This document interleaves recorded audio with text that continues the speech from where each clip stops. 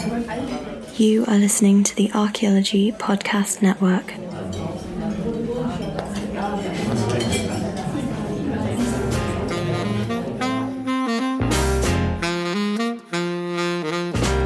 Hello again from the Archaeology and Ale podcast. We've had a very busy summer here at the University of Sheffield, so we haven't been doing any podcasts. But now the nights are drawing in, we're very happy to settle in for a pint upstairs at our local pub for the Archaeology and Ale Talks series, which is also the Archaeology and Ale podcast, thanks to the Archaeology Podcast Network. But before we go any further, if you can hear a very loud tick-tock ticking in the background, do not adjust your set. Your equipment is functioning normally. It is in fact the sound of a very impressive old grandfather clock in the corner of my makeshift recording studio. I am bringing this intro to you from the front room of my former landlord's house in Northumberland. I'm up here doing some fieldwork for my PhD and staying in their lounge room. And if you're a regular listener of the Archaeology and Ale podcast, you'll know that our recordings always have a bit of interesting background noise, so I'm pleased to continue that tradition. Anyway, on with the news. An important update. Archaeology in the City has a new website. Please visit archinthecity.wordpress.com. That's ARCH, in the city, all one word, lowercase, .wordpress.com, and update your bookmarks. This is the place to keep up to date with all of our upcoming monthly talks and free archaeology activities in and around Sheffield, as well as plans for the future Woodland Heritage Festival. For those of you who haven't listened to the Archaeology and Ale podcast before, a quick introduction. We're a free monthly talk. We have guest speakers talking on all kinds of topics and all different parts of archaeology. These can be your usual slideshow and commentary, or, as is the case this month, something very different, hands-on and fun. This month it's an arts and crafts special. Through the woods and under the earth. Practical and fun ways of helping people understand Sheffield's landscape heritage by Catherine Nutchins. My colleague Courtney will introduce Catherine's work in the recording, so all I'll say is this. This is a very unstructured recording. Catherine will be teaching some craft activities while talking about her project and talking with people joining in at the event. I'd recommend listening to this while you're doing something crafty or domestic yourself, and it will be almost as good as being there. Perhaps you'll be inspired to try out some willow weaving or plant dyeing activities yourself. Just remember, safety first. And now, welcome to the podcast.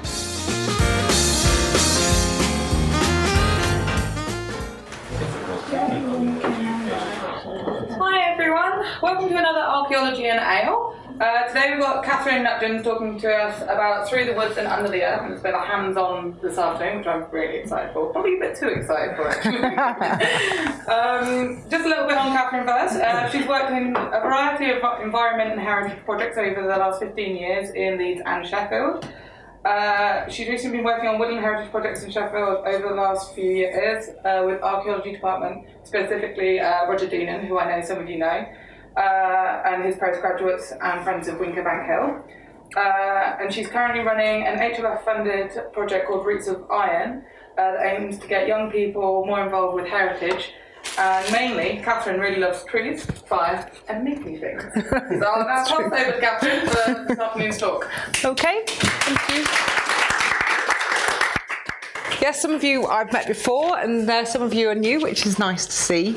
I thought about. Courtney asked me to come and speak to you all today. I thought it'd be good because since it's August, it'd be nice to do something. With activities and something a bit more hands-on and things, because I've been working with the Friends of Winkerbank Hill for probably 5 or 6 years now, and it's and that has been part of what we've done is about sort of interpreting heritage in an interesting way. First of all, I mean we're working with landscape heritage, so we'll just go on to the next slide. There we go. What is landscape heritage? Now, obviously, there's three aspects to landscape heritage. Part of it, obviously, is the land, and that's what I've worked in a lot, is the kind of biodiversity aspect of it, looking, working for the Woodlands Department, looking at the things that grow there and things like, the mini beasts and insects that live there, looking at geology and things like that. There's obviously people as well. With any aspect of education to do with landscape heritage, you're working with people, so it might be schools, it might be the community, and they obviously feel the way they do about their land. And then the heritage aspect is the time, so the people aspect of it is the people that have lived there over the time in that landscape. So these different bits all merge together to make landscape heritage. And actually, if you look at sort of the sides here, so if you have land and time, that might be what the archaeologists do. The people and the time, that's maybe things like writing about history and oral history. And then, people and land in this bit, you're looking at kind of human geography, where, people in Sheffield would have first settled here because of the rivers and the hills and the geology of having a lot of iron ore and things that made Sheffield what it is. So it's all mixed in together to make landscape heritage. So this specific bit of landscape heritage I've done an awful lot of work on is Wincobank Hill Fort. Now, I know some of you have been up to Wincobank Hill Fort. Who has been? Who's been up to Wincobank? So that's good. So a few of you, if you haven't been up to Wincobank, it's definitely worth a look, because it is a bit of sort of hidden heritage in a way. A lot of people that we take up there for the first time are really amazed at just the landscape around them, of how you get this 360 view all around the city. And it is home to an Iron Age hill fort, which has been the focus of a lot of heritage lottery projects in the past. So I've had a lot of school kids up there and things. And then we were very lucky to get some money to do some work with Arc Heritage, and they allowed us to do a LiDAR. So if we just have a look at the next slide. So there we can see, on the last slide, you could see kind of the view from the top of the hill fort, but there you can really see the hill fort in its entirety. You've got kind of the houses along here, and then these are pits that have been dug possibly during the war, but the Iron Age hill fort is very much in evidence on the LiDAR report. So it's really exciting to be able to have access to that kind of heritage and things. So why is Wincobank Hill Fort important? If we have a look, have a look on the next slide. Now, from a historian's point of view, it's an Iron Age scheduled monument. It's very old. There's evidence of Iron Age working there and the earthworks and things. It's one of the very few urban hill forts in the world, and it has this impact on the wider history of the British Isles, in that it may be part of a boundary between sort of northern and southern England, possibly with Mantor and Carlwark and things like that. So it has a very important place within British history, but it is more than just a historical landmark. It's much more than that for the people that live and work around it. It's important to the people. So if we go on to the next slide. So, having worked there for six years, you've got to ask, why is it important to people? Well, first of all, if you look on Sheffield Forum or something like that, then you will notice, and you type in the word Wincobank, then every single thing is about, I remember the time that I was up at Wincobank, and we did this, and we slid down the grass, and we used to go in the cottages, and we used to know, was it Mrs. Hammerjam, Mr. and Mrs. Hammerjam? That seems to come up a lot. But that's it. Lots of people that have kind of conversation threads about this kind of memory around Wincobank Hill. And, you know, it's kind of a lot of people say about how many of the citizens of Wincobank were actually conceived on top of Wincobank Hill, which is nice. And I think that's the thing, in that it definitely creates a sense of identity amongst the people, because it's been there for such a long time. It's such a fixed point in history.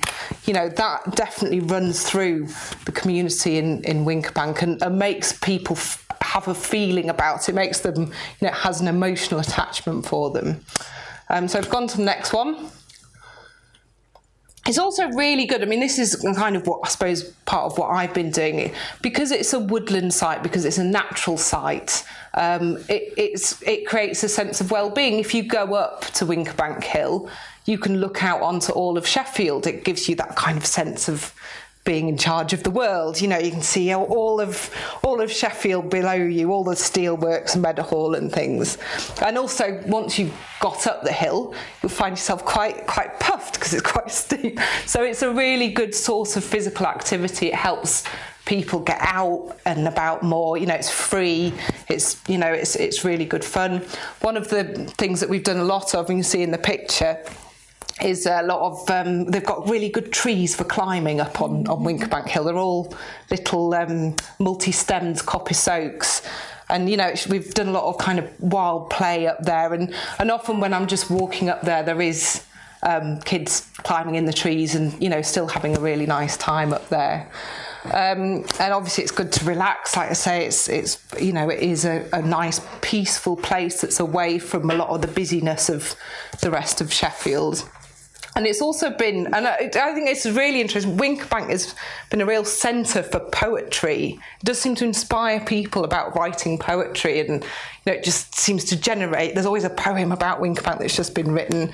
But also music, people have written songs about it. There's all the Journeys to Hidden Places sculptures and things, and a lot of art that schools have generated around it. So it is a source of inspiration, and has been throughout history. There's, you know, Ebenezer Elliott, I think, has written about Wincobank before it was all industrious, about all the skylarks and everything. So it has that kind of health and well-being aspect around it as far as the people are concerned. So the next, we've gone to the next slide. And this is a bit, what's good is that this is a heritage site, it's important, but actually it helps improve the community, because it's a rallying point for people to get together and do something positive. It means that, you know, basically what we do with, you know, the Sheffield City Council, who I represent, the university, and obviously the Friends of group, you know, come together to do things like, this is a photograph from Light Up the Hill, which is a big lantern festival that we work with all the schools, and, you know, we get, I think, 250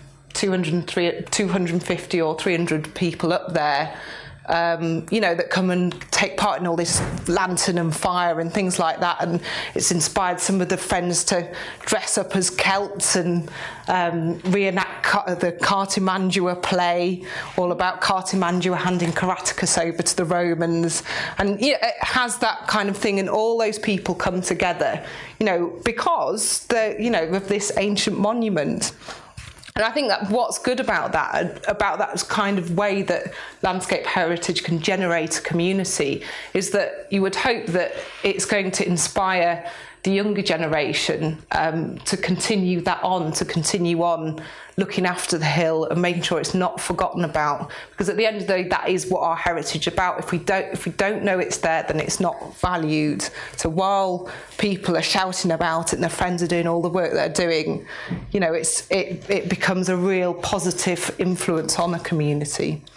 So that kind of is what I've certainly been involved in, been lucky enough to be involved in the last 6 years.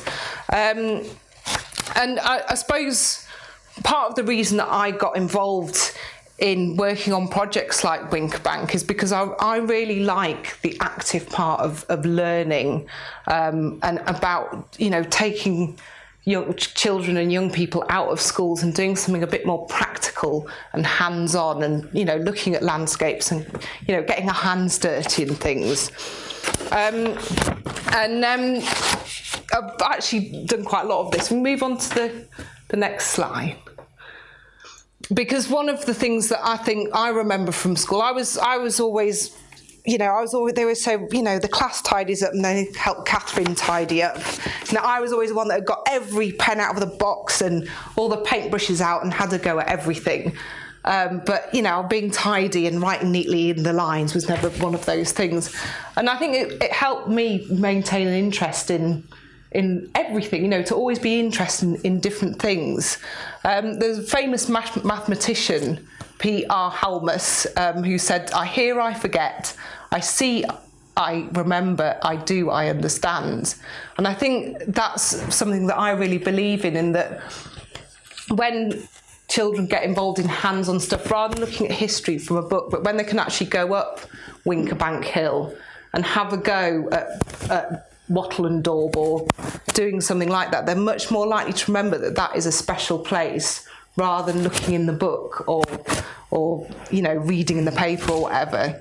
And it's fairly well kind of studied, this kind of visual and audio and kinesthetic way of learning is much better. If you think back to maybe your own school and what you actually remember that you learned about, it's often things on school trips that really inspired you because you were actually out there and doing things. So if we go on to the next slide. So yeah, I just thought I'd put a bit of academic stuff and we do about constructivist learning, which is all about the way that people learn through basically doing. So if you imagine something like riding a bike, you don't learn to ride a bike by reading a book about it. You get on your bike and think, how on earth does anyone ever learn to ride this? How does it, it's like magic. But then you go to bed and you think about it and then you get back on it and you're a little bit better at it. And then you get off for it again. You think, actually, that didn't work quite so well. Maybe I need to go a bit faster. And then you get on it again. And then eventually, once you've been through that period of, trying, having a go, experimenting, and going back and kind of conceptualising the idea and thinking, how can I improve on that? And getting back on the bike again. And that is a way that you can start to cement the learning in your heads. And, it's been quite well studied that that this is, the way that children learn, that they learn by doing and by experimenting, and, it gives them a good cement in their heads to how you learn. And I was saying disciplines like computer games, they look into this a lot. So when you're, using an iPad or playing Grand Theft Auto or whatever, then people don't want you to have to read a manual before you play a computer game. They want it to be as interactive as possible. And then on the other side of that, what I've been involved in, the Forest School movement, which is all about being outside and learning to use tools and trying different ways of doing things outside, and that's also kind of going through that constructive way of thinking. So yes, so if we go on to the next slide. So what that means is this is all kind of very theoretical side of things, means that it gets to do a lot of fun things. So all the different bits and pieces that I've been involved in recently, working with schools to bring out heritage and help people understand it. There's things like the crafts. So we've done some blacksmithing recently with some of the young people, but things like clay and willow weaving, doing a bit of basketry that we're going to concentrate on today. I do an awful lot of, or I used to do an awful lot of environmental education. So that's things like bug hunting and pond dipping, and bushcraft, which is a lot of fire lighting, building dens, that kind of thing about being in nature and using aspects of nature to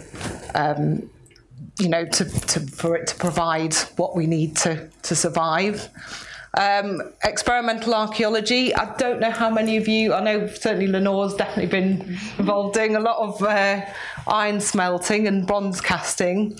But yeah, that's Roger's big department, doing an awful lot of building the furnaces and things and doing that. And that's, it's really good. It's interesting talking to some of the children that I meet, I mean, they're now quite old, but they remember coming up the hill as 8 years old and remember what they did, you know, when they did some iron smelting up there. They can't always say what it is, but they know they did it, and they know that Wincobank Hill is important. So yeah, and then physical activity. What's been nice is that now that teachers know that Wincobank Hill is there, I know that there's certainly a running group that comes up Wincobank Hill, so they tend to look at the ramparts and things, and you know, take that in as they're going all the way up that hill. Obviously, it's a good place for defence. And then conservation activities. Hilary and Ken are involved in an awful lot of litter picking, and you know, taking down are you still taking down the small trees up there? Yeah.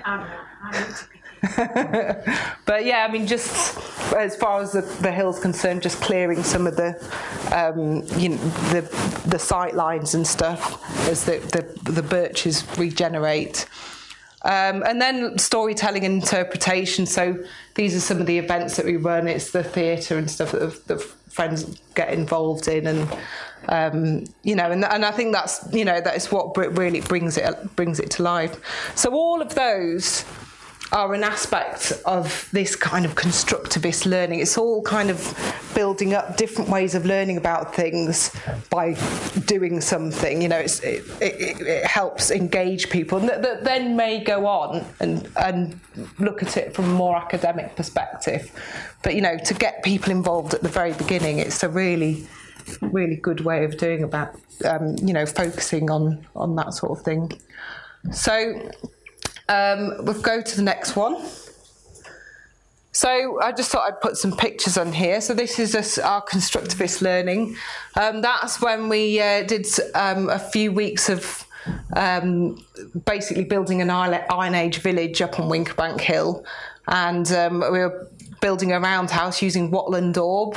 So we've got loads of clay up there, and kids had to jump up and down it and squish it with the hands. And yeah, they had a great time getting really mucky. And it was, look at the trees, it was March then, so it was quite cold, but they really enjoyed it. But I mean, that way, you know, they get to see how you know, how you could build a house with just mud and sticks. You know, they begin to understand how this would all work together without having to sort of talk about it and go through the process in the classroom. We go on to the next one. This is when was that? Last spring. So I was iron smelting with some of the young people on Roots of Iron, and basically this is the first day. So we're building all the bricks, and yeah, they've been jumping up and down on essentially what is more daub. So it's a bit of, you can see the hay in the corner there, and clay that we actually dug out of Woolly Woods, which is where that is.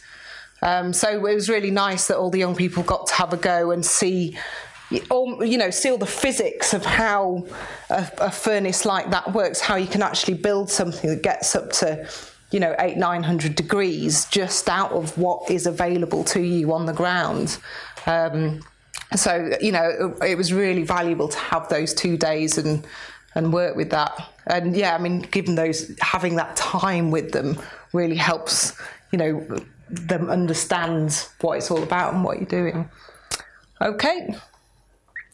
This is more a bit about what we'll be doing today. Now, with I work in woodlands, obviously, and woodlands actually can tell you an awful lot about the landscape that you're in. So, you know, if you have a lot of hazel, for example, there might be evidence of old hazel coppice and coppice stands. Certainly up at Wincobank, if you look at the oak trees and the way that they're shaped, we know that they would have probably 70, 80 years ago would have all been fell to ground level, and since then they've grown back up.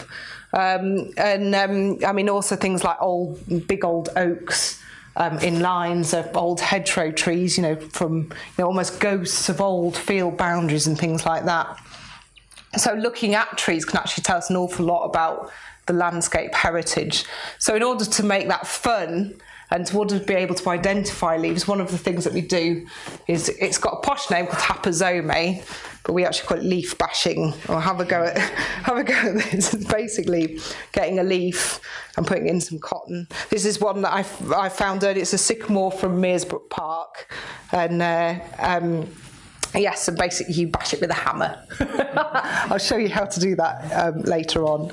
But yeah, I mean, it's, you know, it means that if you do that with a class, first of all, because they've got to hammer it with the whole, you know, the whole side of the leaf, they've got to be aware of what shape the leaf is, and then, you know, you can write on it what it is and where it's from, and it helps remember they can take something home to their mum, or, you know, or whoever. It doesn't matter what age you are, really, but you can look at that and they can look at it again and think, yes, I remember that because that was the shape of leaf, and so I know that that's a sycamore, and so therefore, you know, that learning has taken place, and they will remember in the future which tree is the sycamore. Might remember any other trees, but, you know, they'll know that leaf, because they did the leaf bashing, is a sycamore leaf.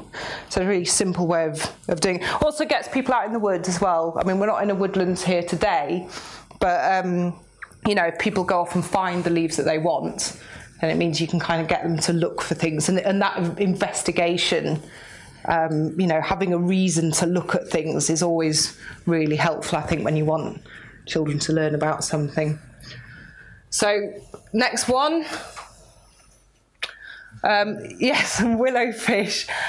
It'd be lovely to do baskets with you today. I mean, I think, you know, from a kind of, from a people's perspective, if you think about a basket as a piece of technology, you know, it's an amazing advanced piece of technology. You've got something that is light, that, you know, that is made from something that's very easily accessible, that allows you to carry far more you'd never be able to carry with just your hands.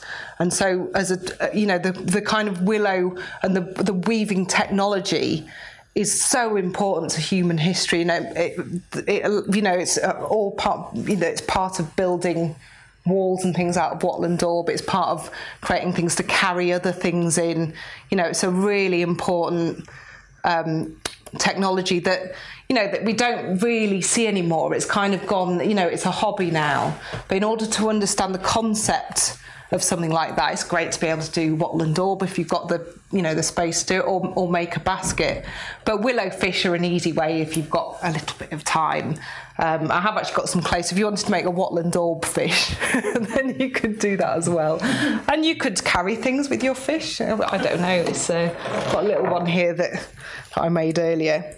But yeah, I mean, it's helpful to kind of see that, you know, the stick that you're using is just a stick that you would get out of the ground. There's nothing special about it. It's not like it's been, you know, brought in from anywhere, or, you know, bought in a shop in a packet. You know, it's actually out of the ground, and you can, you know, you can make something from it. So just before we maybe go downstairs and have a go at some of these things, has anyone got any questions?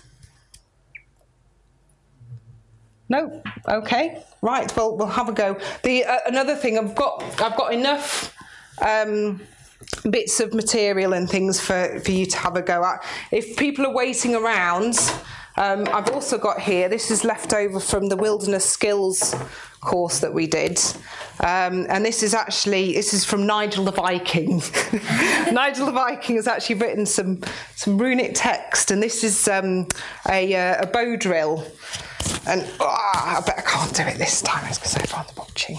But this is actually the way that potentially people would have used to light fires. So we won't actually start any fires today, but you could have a practice with it because it's a bit of a skill. Basically, it might be easy two-handed, but you use the bow to move backwards and forwards on the baseboard, and then have that on the top. And by friction, by this turning round and round, you get the smoke and things. You can have a go. I'll show you how to do it, and you'll find out how pretty efficient it is. It's quite impressive. It's hard to get a fire lit by it, but to actually get the smoke, it's not that difficult. So if you're waiting around, you can have a go at that. Would anyone like to have a go? Go on, Toby. Yeah.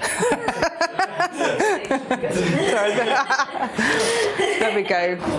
So if you, I don't know where the best place to do this is. Is it better? Probably need to stand up, don't I? Well, the way that you do it, I'll show, if you can see. Shall I show people here and so you can see? The key to getting this right, and I'm not going to start any fires.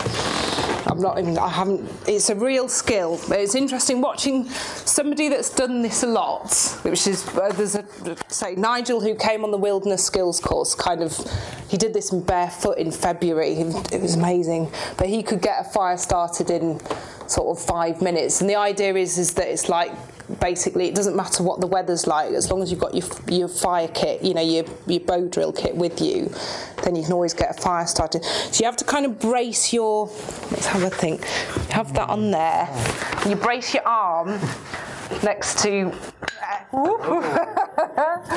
and the idea is that you move that backwards and forwards. Yeah.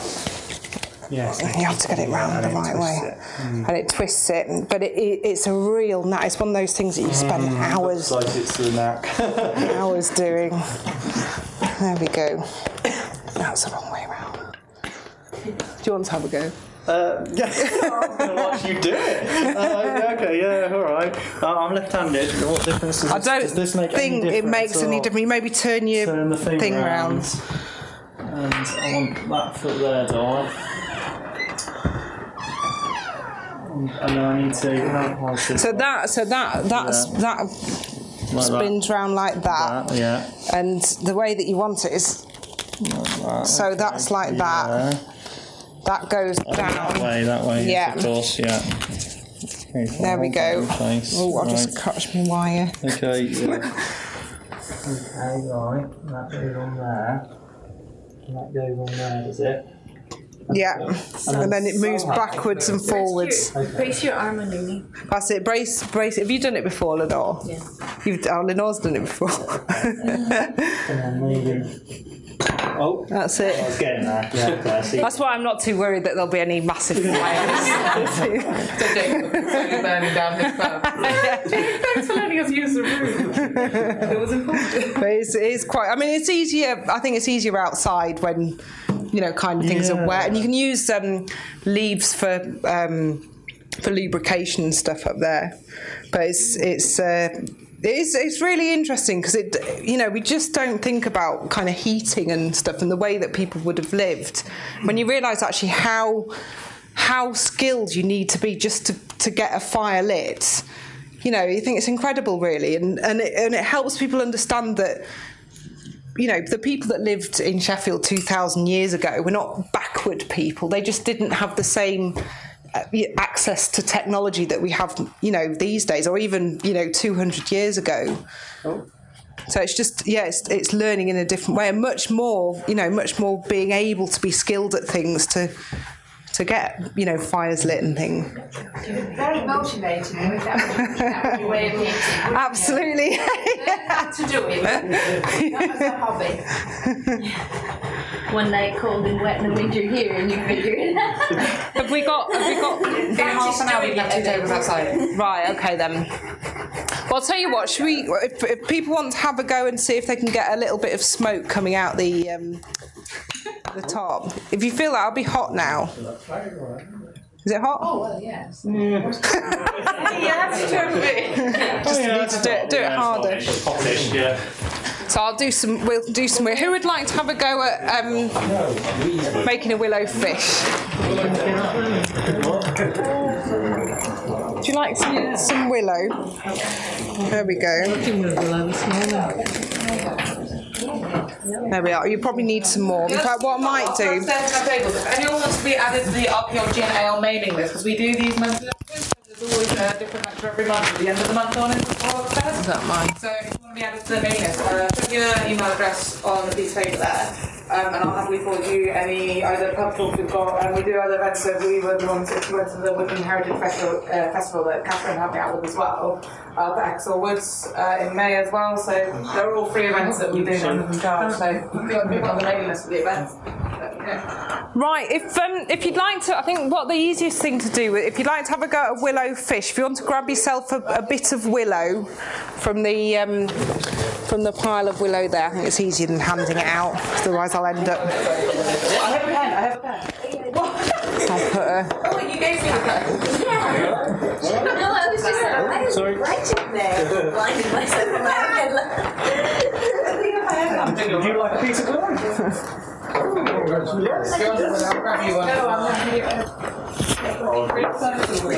Yeah. There we go. Right. I'll grab a piece of willow as well, so I'm going to have a demo. Oh, actually, I knew these readings felt so easy, but I didn't know quite so much. Local readings are Oh, Ray Lister, yeah, they're the willow fish people. Yes. Made a lot of willow fishes with Ray and Sam. I haven't seen them for a while, actually. So they used to do all the willow weaving and stuff. Yeah, I think Invited over very often. I think they've got the in-house people. I think. Look how they Yeah. They bring out wood, All right. but I'll remember that if they're around and stuff. Right. Okay. So willow fish. So the first thing that you need to do, and it has been a while, I've done that first willow fish, is probably cut a little bit longer than that. So maybe something about that long, depending how big you want your fish to be. And this is going to be the main structure of your fish. Now, with willow, yeah, this would be a tiny weeny fish. With willow, what you have to watch with it, if you haven't used it before, is not to kink it. So I've got the nose of the fish there. But you want to try not to kink it in any other way. If you want to, if you're feeling that you need a bit of help, you can actually. I've got some string to tie that off. But in a way, you could just hold it like that, and then we'll start to weave it the next way. So if you want to cut your end, so maybe a little bit longer than the way I've cut it. Oh, yeah, well away. I say, oh, you're all right. Excellent. You should be doing this bit. Always interested to see how other people. Oh, but I've sort of bent with willows with the line. Yeah. You went from medium. Oh no, I've not done a fish. Made a deer last week. So. That's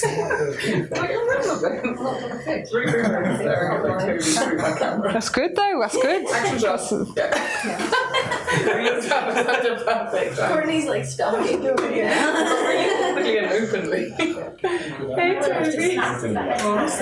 Maybe get another, or use the thinner bit of your willow. Some bit, because that's why I soak it, is to make it more bendy, so it's not brittle. But it's. Yeah, it will snap. The bigger bits that you get will be more snappy. You use it, I need it specific. Oh, okay. We don't know the wires. No, I broke a bit. It's looking good. Nice big one. Mine is a passive description. Right. So once you've got your end and you've sort of made it into the shape of a fish, something like that. You want to get your other bit of willow. Have I nicked your other bit of willow? That could be yours. With the thin end, you want to start to weave the bit with your tail sort of in and out. So you want to kind of secure that bit, and you can imagine that it was string basically. So you weave a bit on the tail side, and then you can move in to the body of the fish and start to weave that in. Remember that when you start weaving, that you want to try and keep your fish body, try to stop it from closing in, if you see what I mean, so you've got space to do it. But it is one of those things that you have to do. It's very kind of touchy-feely exercise, you kind of get the feel for it, like knitting or something like that. Let's see how's it going? Is it? Yeah, that's looking pretty good. Yay, that looks pretty good. Is it making sense? Yeah, brilliant. So if you kind of start to weave your end bit. This bit? Yeah, and I kind of weave it a bit on the tail side and then a little bit in the... okay. And you just literally go round and round? Not round and round, but you go in and out, so... okay, figure of 8. Figure of 8, that's it. Oh God. Oh, apparently I'm not dexterous. I'm learning things about myself. But it's not curvaceous. It's like a lady figure. But what about like this? How are we getting on over here? Is it all making sense? Uncertain bit, maybe. And so you seem to have a very small bit of willow. So that's all right. Always get. How do you use it? It's not the size of So yeah, so watch. So if you like at the end there, I've just kind of. I mean, I could have probably gone over there a bit more. Okay. And then it's all figure of 8ing. And then to snip some. It goes in. Off of there. Huh? Yeah, and basically you can carry on if you once your willows run out, you can start to grab the next bit. So that's looking all right. How are we getting on over here? Is that making sense? I understand. Flatfish, but it's working. Yeah, no, that looks all right. And that's looking all right. Just need to get the main bits on. That's looking okay. Oh, look at that! I can see the smoke rising. Good work. Well, that's it. I have got. Yeah. Well, yeah. I've got some. I'm just trying to think where I've got any knives to. It is. Well, I didn't want to because I did say that I wouldn't do fire. I wondered about. I thought, well, people used to smoke in the pub. You know, perhaps we could set fires in ashtray. but yeah, perhaps not. Yeah, it's the same sort of thing, really. Right, how's that going? It smells great, doesn't it? How's it going? That's looking pretty good. I'm not sure the starting bit. It's the fiddliest bit. It's kind of holding your little tail in place while and you might be able to still move it around. You know, you can kind of move the weave around. Let's have a look at yours. That's good. Now that I'm worked out. Yeah. I think I did that bit right. Well, the main thing is if you've woven it enough, then it should start to keep. And that's all right though. That looks pretty good. Got a hole, it's like an anglerfish. An anglerfish. Well, if you want to, you can always trim it off. So once you've woven your first little bits, I don't know how. If Richard, can I borrow your fish? Hang on, I'll make it an anglerfish. It's an anglerfish. Excellent. Richard's done one here that's kind of which is quite nice. It's spaced out weave. If you want it more neat, a narwhal. It doesn't matter. It's up to you. It's about the creative process. Yes, it's nice. It's not very authentic though. The bit of wood, because I think that's a bit of pine from B&Q. Yeah, because he'd be lime used. Yeah, it's what he had to hand, I think. Yeah. Still trying to get the tail bit. So. I think pine is very difficult to work. I have played pine, so it's my own. Yeah, because I have used. I mean, it was literally what they brought. Hornbeam or something like that. It might be hornbeam. I've done it with ivy, which is quite hard. Oh, right. Yeah. Yeah, I mean, the baseboard, it might be nice. I've done it with sycamore and sort of variety of. Well, lime's really light, isn't it? It's almost like balsa wood, exactly. But it's that sort of thing. And it doesn't take long to get a nice powdery. Yeah, to get the ember going. I suppose the problem is with pine is it's more resinous, so it kind of you don't get the powder so much. I think it would go well because it just sticks it up. Yeah. Certainly a good demo piece. Yeah, well that's it. I mean that's what I thought. Got all these, but it was nice of Nigel to leave me these bits. Interesting to see just the straight stick working because both ends. Yeah. Just nice and tight with it. Is it a bit of hazel or something like that? Well, that I think's like ash, isn't it? Yeah. Maybe it's hazel. What's it say? I don't know. It's about it's invoking kind of Viking. Yeah. It does actually. It says it's something about invoking the fire spirit or something. All right. Okay. Only Riviera taught me how to knit, and she only knew how to teach the way her grandma did. She had to put her arms around me and hold my hands. This is something very rude. I finally did it, Marge. Was that say Fufak? Yay. Okay, more archaeology in the city. Probably means nothing. Random runes. Yeah, well, I think it does. We'll say Nigel's a pagan, so he, he kind of has this thing about invoking the spirits of fire, and he's quite an interesting chap. He's a good person for the young people to meet. It's a bit different from your teachers. Yeah. Well, it's good. And a bit about Norse myth. There's some people that still believe all of this sort of stuff. So that's good.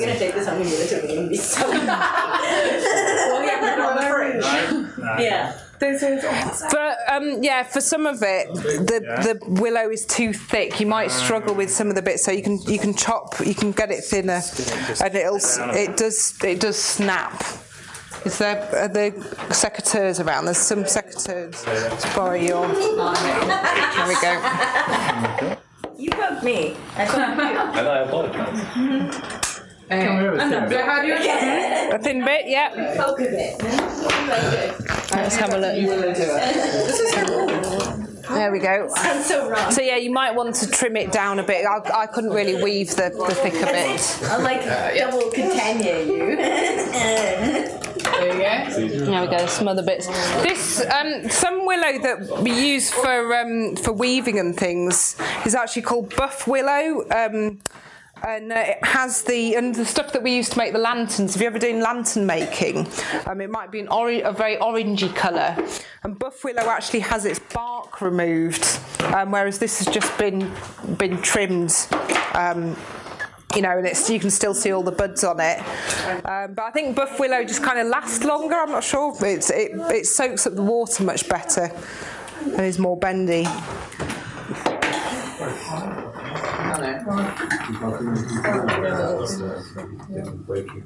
There's a thin bit here if anyone wants it. This is gonna. That's that's pretty thick, that bit. So we want to trim it off. I think I nicked your secateurs. Ooh, sorry. There we go. I totally didn't know.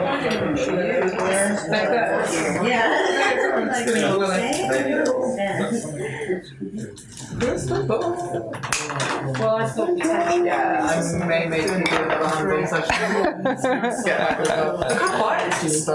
It's good. Well, willow weaving's one though. It's very relaxing. That's quite a thick one. That one. Yeah. I might go for a thinner one. Sabotage. There we go. Jealous of my misshapen. There we go. What's that, Chris? You're doing better than I am with your fish. I said my misshapen fish. This yours looks like a whale. Mine's anorexic. I'm going to make an anglerfish. Anglerfish. You're gonna weave a thing off the front of it? Yeah. Are you gonna weave a little baby fish or its face? Oh.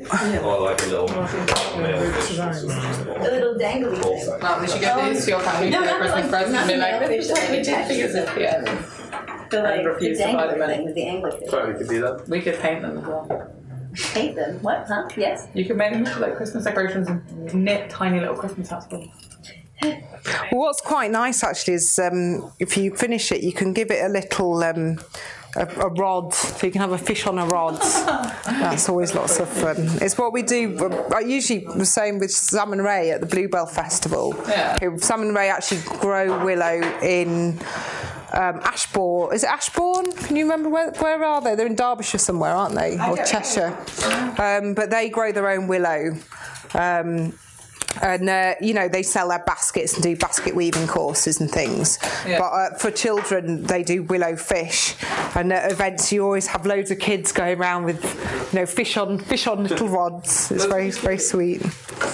No, these are really great. And then obviously shots keep laughing at good. We're learning by doing. We have to make the few students do some instructors. Oh my god, I would totally do this. I did aquatic biology at Hull, and I had to learn how to fix fishing nets, which was quite good fun because I did a fisheries module. That's a really useful talent. Yeah, no, I enjoyed that bit. Right. Nothing's coming along. I'm super excited about when I give the image. Would people have used open weave baskets for fishing nets? They probably would have done. Certainly in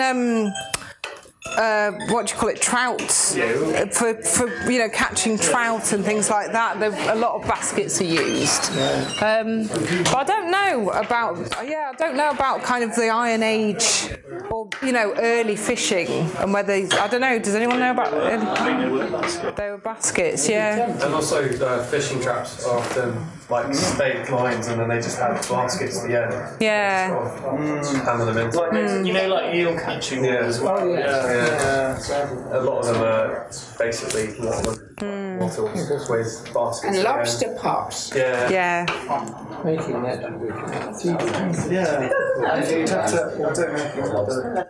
No, please. The willow smells really good. Sniff the willow. It does. It's like car air freshener because it's been in my car. It smells. It's quite. Willow bark is actually salicylic acid, which is come on brain, which is aspirin. Yeah. So not only would willow have been exceptionally useful for making all your baskets and your fishing traps and everything like that, but also you would have used it medicinally for I think that up until recently, before they learned how to make it chemically, they still use willow to extract salicylic. Is that correct? I don't know. So willow bark was still salicylic acid for aspirin was extracted from willow bark up until fairly recently. Because of its fairly because I think now it's all done chemically, synthetic. Yeah.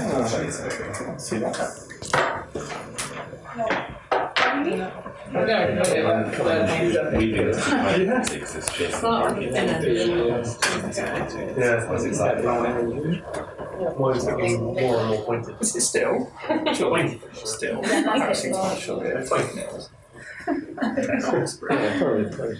Yeah. So this is the same. Is this how you weave baskets then? Yeah, but it said, that with more structure, if you can make a willow fish, I think you can probably make a basket. It's that kind of weaving technology that people would have learned early on. Okay. Oh, my brain just like that. I went to a race course, but I came up with something rather easy. Which one did you make? Did you make the one with the handle, or was it a bigger kind of log type basket? No, it's small. Yeah, because they're quite good. The ones that are big enough to put strawberries in. I was thinking like what you put strawberries in. Right now, I'm being I quite like making those because they've got the hazel. Is it? But I think mine's got a hazel handle. I don't think mine does. Was it? It's like a fruit basket. I don't think we get enough coal for it, so he didn't come over as often. But they're over at Ecclesall. Right. But I'll log to them. It's usually when he comes over that I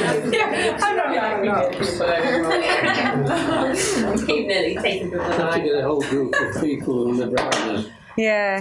Finally, I'm happy about it. Yeah. It's been there before. We've got, we've got lots of people around who use this to walk behind his legs now. Yeah, well, I mean, that would be quite, because there's quite a lot of people do. I know Pete at the Ecclesall Woods sells his, he sells all of his logs there.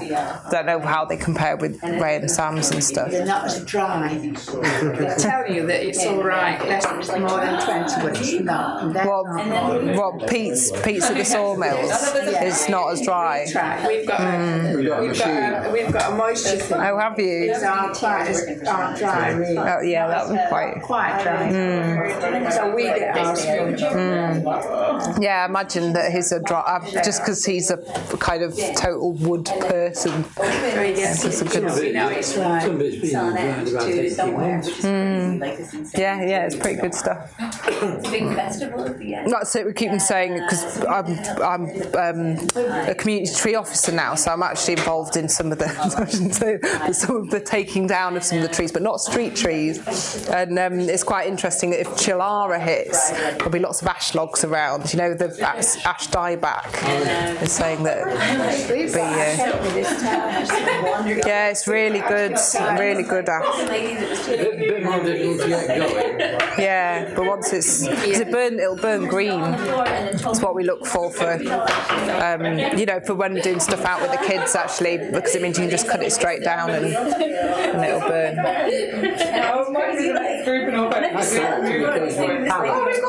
Oh, right. Yeah, well, it's quite useful because it's just pine, so it goes up. I think that's too family. It's I mean it usually. It's easy for him. Do you know some of them are bringing the sandstone pavers over from India? Really? Yeah. What, the sandstone? They're in mahogany sinks. Really? Yeah. Well, how come they're using mahogany for it? She smacked you. I wouldn't be pouring my fish. Surprised, because you would have thought it'd take a long time to grow. That is quite bad. Yeah. But they've just taken that, but the economic is bringing black sandstone to Derbyshire. Yes. It's very interesting. Johnfield Woodhouse went down to the last few pavers. There was poisonous snake. What's that? Moribund in them. And she had great difficulty getting rid of it. RSPCA didn't want to know. She looked at it. What was it? An escaped pet or something like that? Oh no, it just compliment you. Oh right. So in the packaging, it actually got an Indian snake in it. Poisonous black Indian snake. Well, they found somebody who collected poisonous snakes and he came and took it. Yeah. I don't know if it survived, but it was married. He'd probably been here for years on his way over. Didn't have a chance of catching much on the boat.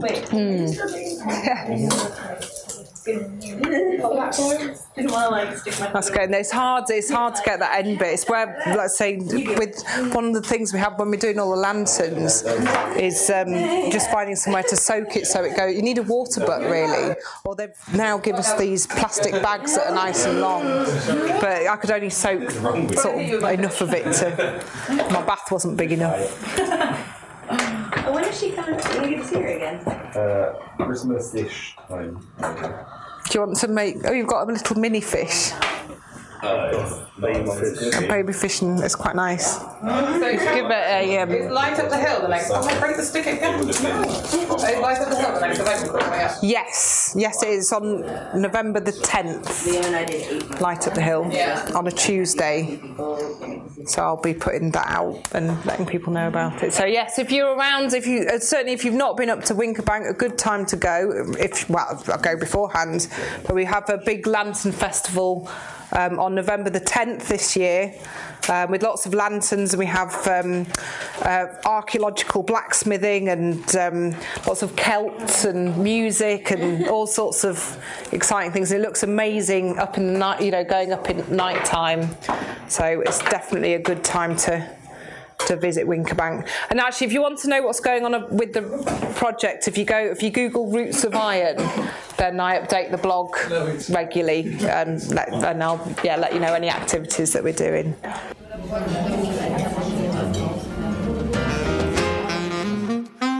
So, thank you for listening to the Archaeology and Ale podcast. If you're a new listener, I hope you enjoyed it. If you're a regular, welcome back.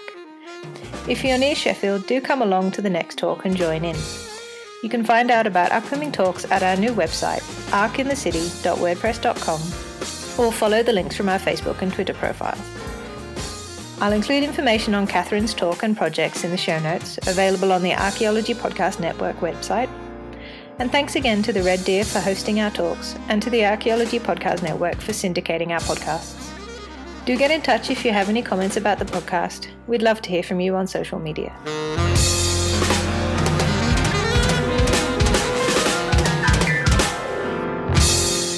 This has been a presentation of the Archaeology Podcast Network.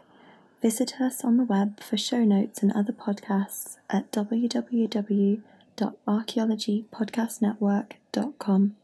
Contact us at chris@archaeologypodcastnetwork.com.